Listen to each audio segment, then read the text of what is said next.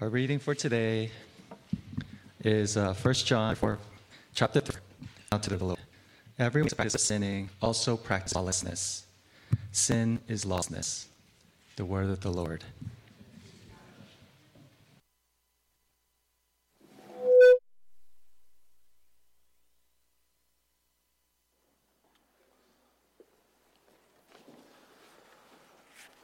Good morning. So, welcome. If you're here for the first time, welcome. So, our church has been following the New City Catechism, and this week we're on question 16. And if you've noticed, or if you looked at the questions and answers, they're starting to get pretty long. So, we encourage all of you folks to learn the songs, and it'll help you to memorize them. Also, during this season of Lent, we encourage all of you folks to participate in the theology Q&As. And we're also going to have small group Bible studies after church. If you could just commit 6 Sundays, there will be lunch and childcare. And so after service today, we'll have those. So we'll review all the questions, starting from question 1. What is our only hope in life and death? What is God? How many persons are there in God? There are 3 persons in one God, Father, Son, and Holy Spirit. How and why did God create us? God created us male and female, with no image or form. What else did God create? God created all things, and all things which are created. How can we glorify God? What does the law of God require? We love God with all our heart, soul, mind, and strength, and love our neighbor as ourselves. What is the law of God stated in the 10 Commandments? You shall have no other gods before me. You shall not make for yourself an idol. You shall not misuse the name of the Lord your God. Remember the Sabbath day to keep it holy. Honor your father and mother. You shall not murder. You shall not commit adultery. You shall not steal. You shall not give false testimony. You shall not covet. Question 13. Can anyone keep the law of God perfectly? Since the fall, every human has been able to keep the law of God perfectly. Did God create us unable to keep his law? No, but because of the disobedience of Adam and Eve, we are all born in sin and unable to keep God's law. And then this week, we should be on question 16. What is sin? And the answer is sin is rejecting or ignoring God in the world he created, not being or doing what he requires in his law. So we'll be focusing on question 16 today. So let's pray. Heavenly gracious Father, we thank you for this day. We ask that you be with us as we learn question 16. Help us to understand what sin is so that we might somehow use this to glorify you.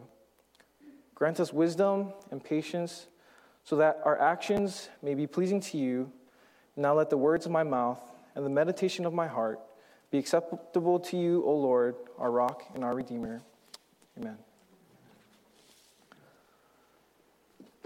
So, there's been a lot of events that has occurred this past week. Of course, there was the beginning of Lent, and Lent traditionally begins on Ash Wednesday.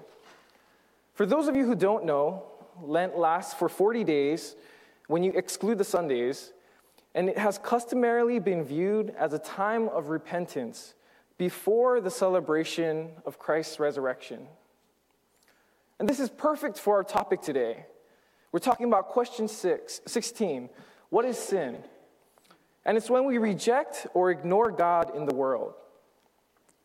So it's good to have this time of repentance or season of Lent to remind us of our sinful nature and how we should turn back to God. As Christians, we're reminded of Christ's journey in the desert where he wandered in the wilderness for 40 days and nights, being tempted by Satan 3 times. Based on Matthew's account, after fasting for 40 days and 40 nights, Jesus gets hungry, and the devil tells Jesus, "If you're the Son of God, turn these stones into bread." And Jesus replies, "Man shall not live on bread alone, but on every word that comes from the mouth of God." Then Jesus and the devil stand at the highest point of the temple, and the devil tells Jesus, "If you're the Son of God, throw yourself down and have the angels lift you up."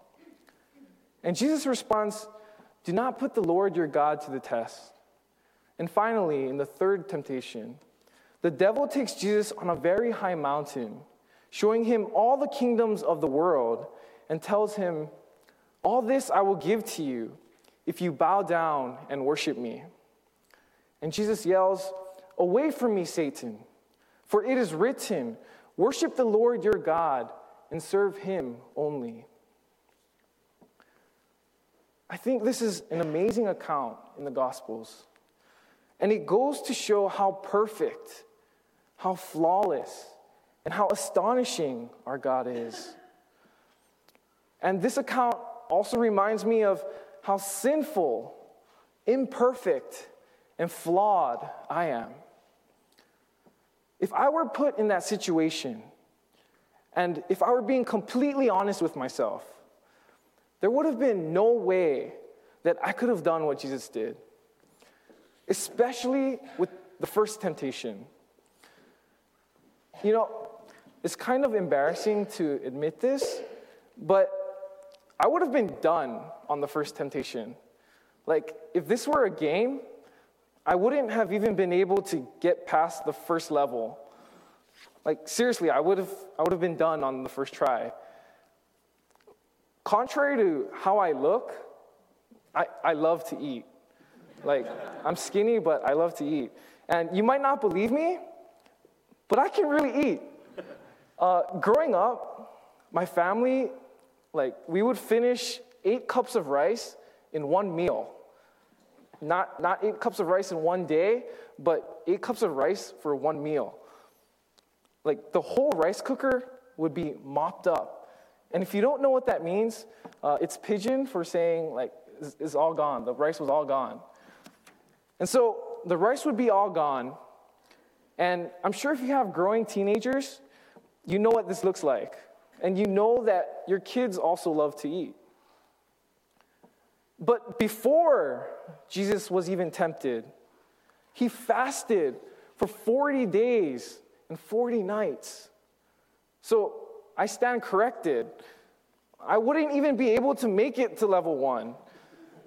Good luck to those of you who could make it that far. I would have quit during the intro.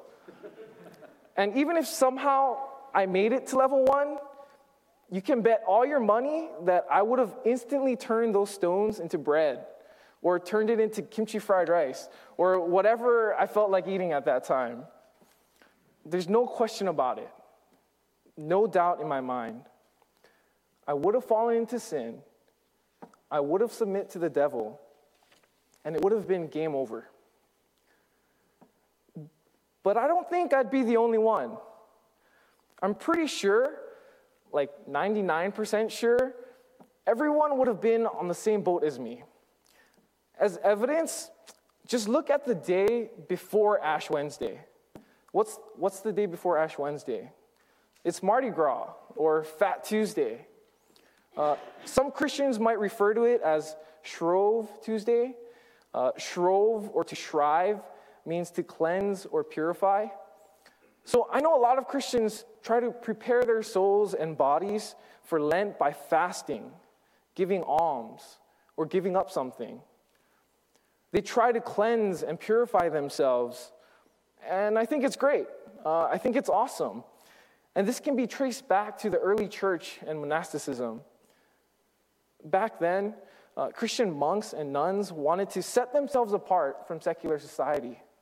And as a result, they would move to the desert and form communities to live an ascetic life, which meant they would practice things like fasting. there's something about fasting that draws us into a deeper relationship with God. As a result, many people fast or give up something during Lent. But the problem arises the day before Lent. The problem arises on Fat Tuesday. The theologian and pastor Douglas Sean O'Donnell writes how Fat Tuesday is one example of the law of moral entropy, how that which is pure changes to impure, virtuous to vice, and sacred to sinful. How something good changes to something bad over time. So I know I'm not the smartest guy here, and I might not be the best person to rely on, but I like to think of entropy in terms of a gradual decline into disorder. One example I think of is a clean room becoming messy. Parents, you know this. No matter how neat or clean your room is, it doesn't stay that way if you have a child. The clothes come out, the toys come out, and even if you close all the doors and shut all the windows, there's still an orientation towards disorder. Even if you do nothing, dust can still collect in the room. O'Donnell takes this concept and applies it to our lives. Over time, the world has a way of turning that which is good and right into that which is evil and wrong. During Lent, we go through a journey to remember Christ and his actions. That's why we do things like fasting. But does that mean it's okay for us to sin on Mardi Gras and Fat Tuesday? Does it give us a reason to indulge or give us a pass to do whatever we want before Lent? Of course not. That'd be crazy. But we still covet junk food and things that aren't good for us. Some describe Fat Tuesday as a gluttonous feast. And back home in Hawaii, there's a famous bakery called Leonard's, and they sell something called a malasada.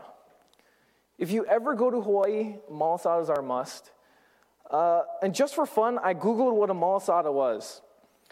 Based on Google, I found out it is a Portuguese confection made of egg-sized balls of yeast dough that are deep fried in oil and coated with granulated sugar. But I like my definition a lot better. It's fried bread coated in sugar. And everyone loves them. So in Hawaii, we call Fat Tuesday Malasada Day because everyone eats this.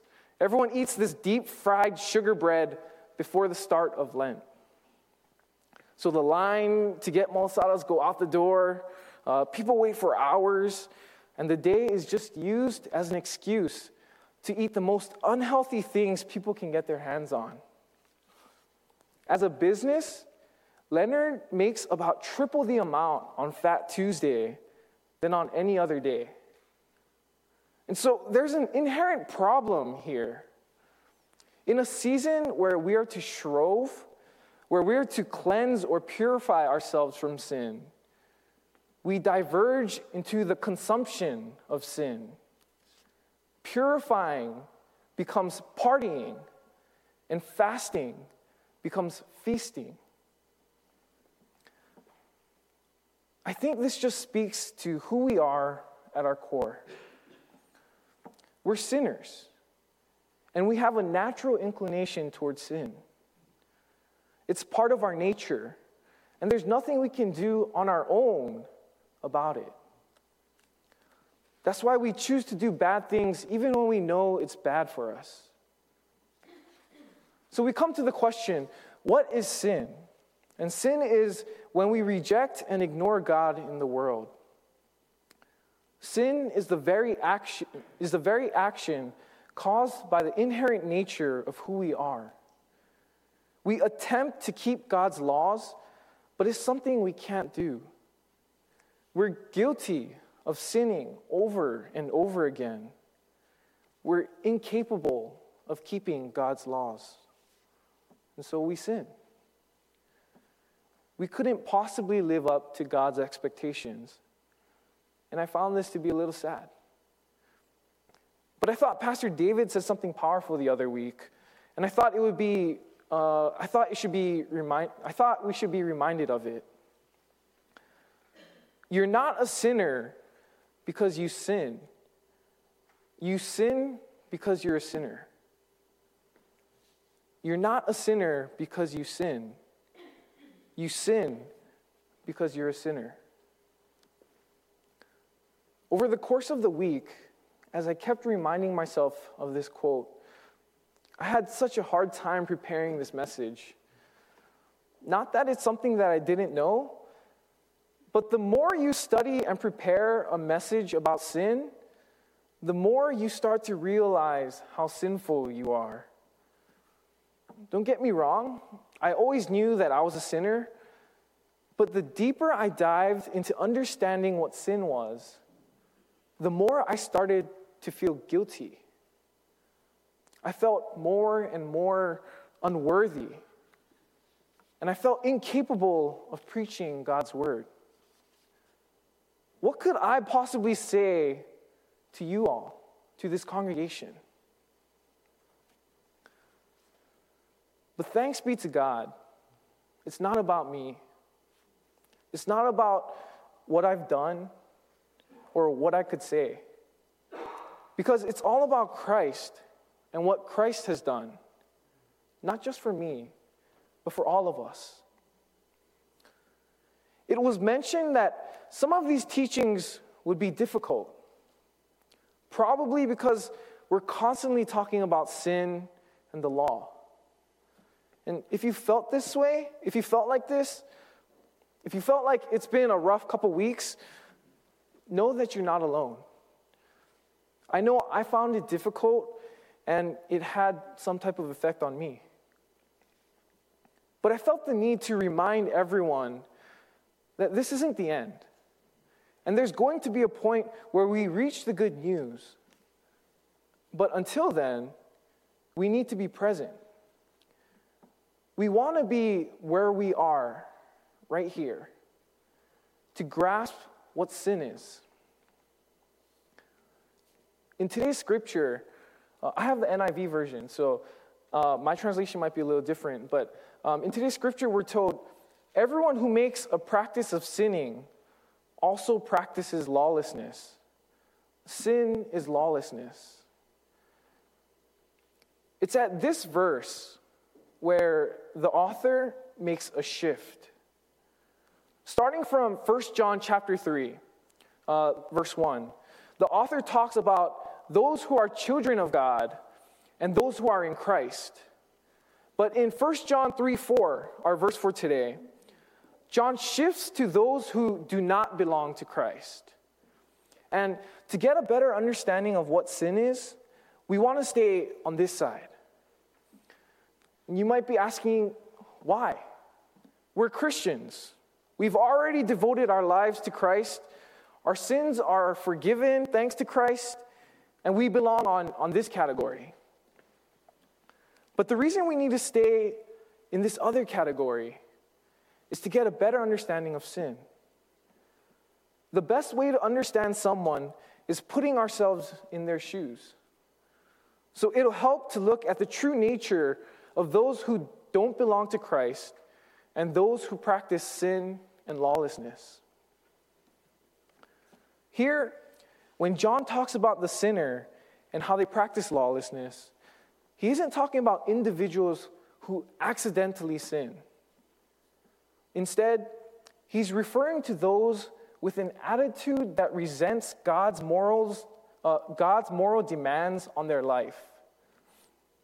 He's talking about those who purposely go against God's laws. In Greek, the word lawlessness is anomia. And this word is used more than 200 times in the Septuagint, or the Greek translation of the Hebrew Bible. And for those of you who like word studies, anomia begins with the alpha privative, which is equivalent to the English prefix un, so like unhappy, undue, unbelievable. And it's attached to the word nomos, which is Greek for the noun law. This results in unlawness, or lawlessness for a better translation. So when John talks about those who practice lawlessness, he's not just talking about those who break the law. He's referring to something deeper than that. He's talking about those who hate the very existence of the law because we're held captive to it. We're supposed to submit to the law.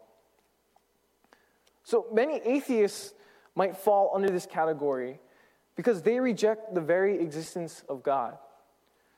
As a result, their hearts are lawless. They reject the very idea that they need to submit to a higher being. They dismiss sacred texts like the Bible and reject having to follow its rules. In other words, anomia is the rejection of God's authority and elevating the autonomy of oneself. But there's something about our human nature that causes all of us to sin and all of us to fall into lawlessness. We dislike the idea of having to submit to laws or a higher authority. No one really likes being told what to do, and you don't need to look very far to witness this. People generally do the exact opposite of what they're told. And just ask some parents. If you tell a child, don't touch something, what happens? They immediately start to reach for it. Or if you tell a child, you have to eat all your vegetables, what ends up happening? I imagine they might play with their peas and carrots and drop it on the floor for the dogs to eat. And they don't end up eating their vegetables. But it's not only kids. Adults don't like being told what to do either. A doctor might tell someone with diabetes not to eat certain things like sweets or deep-fried food. But if that person loves fried food or has a sweet tooth, you better believe diabetes isn't going to stop them from getting their hands on whatever they're craving. We have laws that prevent people from stealing, but we still have shoplifters. And in our current society, we witness an increase of violence against law enforcement. There's something about laws that go in conflict with our human nature, and it's because we're sinners. It's not only us. There are countless of stories in the Bible where our heroes practice lawlessness. As mentioned earlier, this word is cited more than 200 times. From the very beginning of the Bible, in Genesis 2, God tells Adam and Eve the one thing they can't do is eat from the tree of knowledge of good and evil. And what happens? They eat from the tree of knowledge of good and evil. Looking at King David, the greatest king of Israel, even he was guilty of practicing lawlessness. The best example that comes off the top of my head is Bathsheba. David is guilty of breaking a number of different commandments. He murdered Uriah. He coveted Bathsheba. He stole Uriah's wife and committed adultery. Looking at the book of Judges, everyone was guilty of lawlessness because everyone did as they saw fit. The Israelites didn't drive out the Canaanites like God commanded them. Gideon created an idol, and Jephthah sacrificed his own daughter. Even Abraham, someone who was known for his faithfulness towards God, was guilty of sinning and committing lawlessness when he feared for his life. Twice he lied about Sarah being his sister. Every story in the Bible is about sin and how God eventually delivers us. No matter how good we want to be, we're just as guilty as everyone mentioned. We can't perfectly obey God's laws And it's because we're sinners. We're just as guilty of practicing lawlessness as every other person in the Bible. We reject and ignore God in the world all the time. It's something we can't help.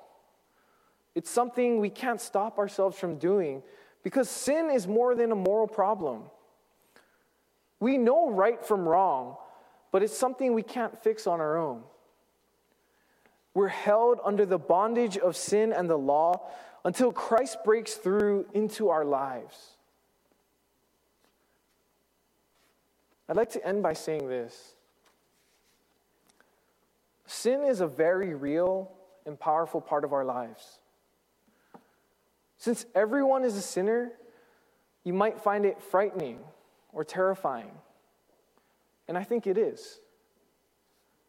A scary aspect is the fact that we can't deny there's sin in the world. No matter how much we want to be good, no matter how much we want to protect ourselves or protect our loved ones, we can't stop sin from happening. Just look at the Florida school shooting this past week. Words can't describe how shocking and terrible it is. There were countless of parents who found themselves helpless and stunned in that situation. As sinners, this is what I find terrifying about sin. We're trapped by it, confined to it, and deprived of freedom until Christ penetrates our lives. It's hard to hear, but John points out that whoever sins commits acts of anomia, acts of lawlessness. As guilty sinners, this means everyone is on the same level of guilt for practicing lawlessness. And I find this to be terrifying. But we also need to remember that our story doesn't end here. We need to remember that we're also beloved children of God, saved and redeemed by the redemptive power of Christ. And as we move through the New City Catechism, we'll learn more and more about how God delivered us thanks to his grace, love, and mercy. And I thank God that each day brings us one step closer towards an orientation of that eternal truth. Let us pray.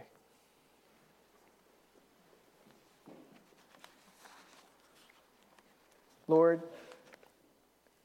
we thank you for this time where we could hear your word.